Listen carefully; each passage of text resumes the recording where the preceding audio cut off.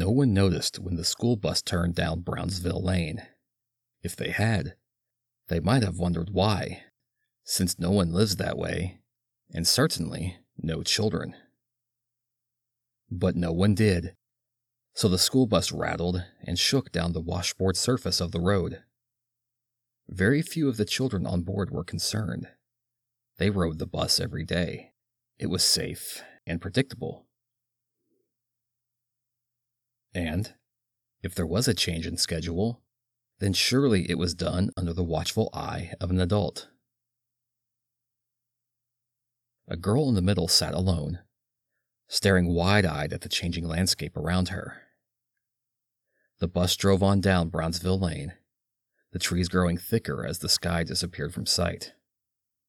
Before long, the bus was shrouded in near total darkness, and the children began to notice something amiss. One boy gave a nervous cheer, not understanding the bees buzzing inside his stomach were fear and not excitement. The rest of the children followed, buoyed by the inherent glee of not being headed towards school. Anxious chatter filled the bus until finally the girl in the middle walked, shyly, haltingly, to the front. The driver stared ahead, navigating the increasingly narrow path the bus followed. "Excuse me," she said, voice barely more than a whisper. "Where are we going?" The driver didn't answer. She tugged at his sleeve.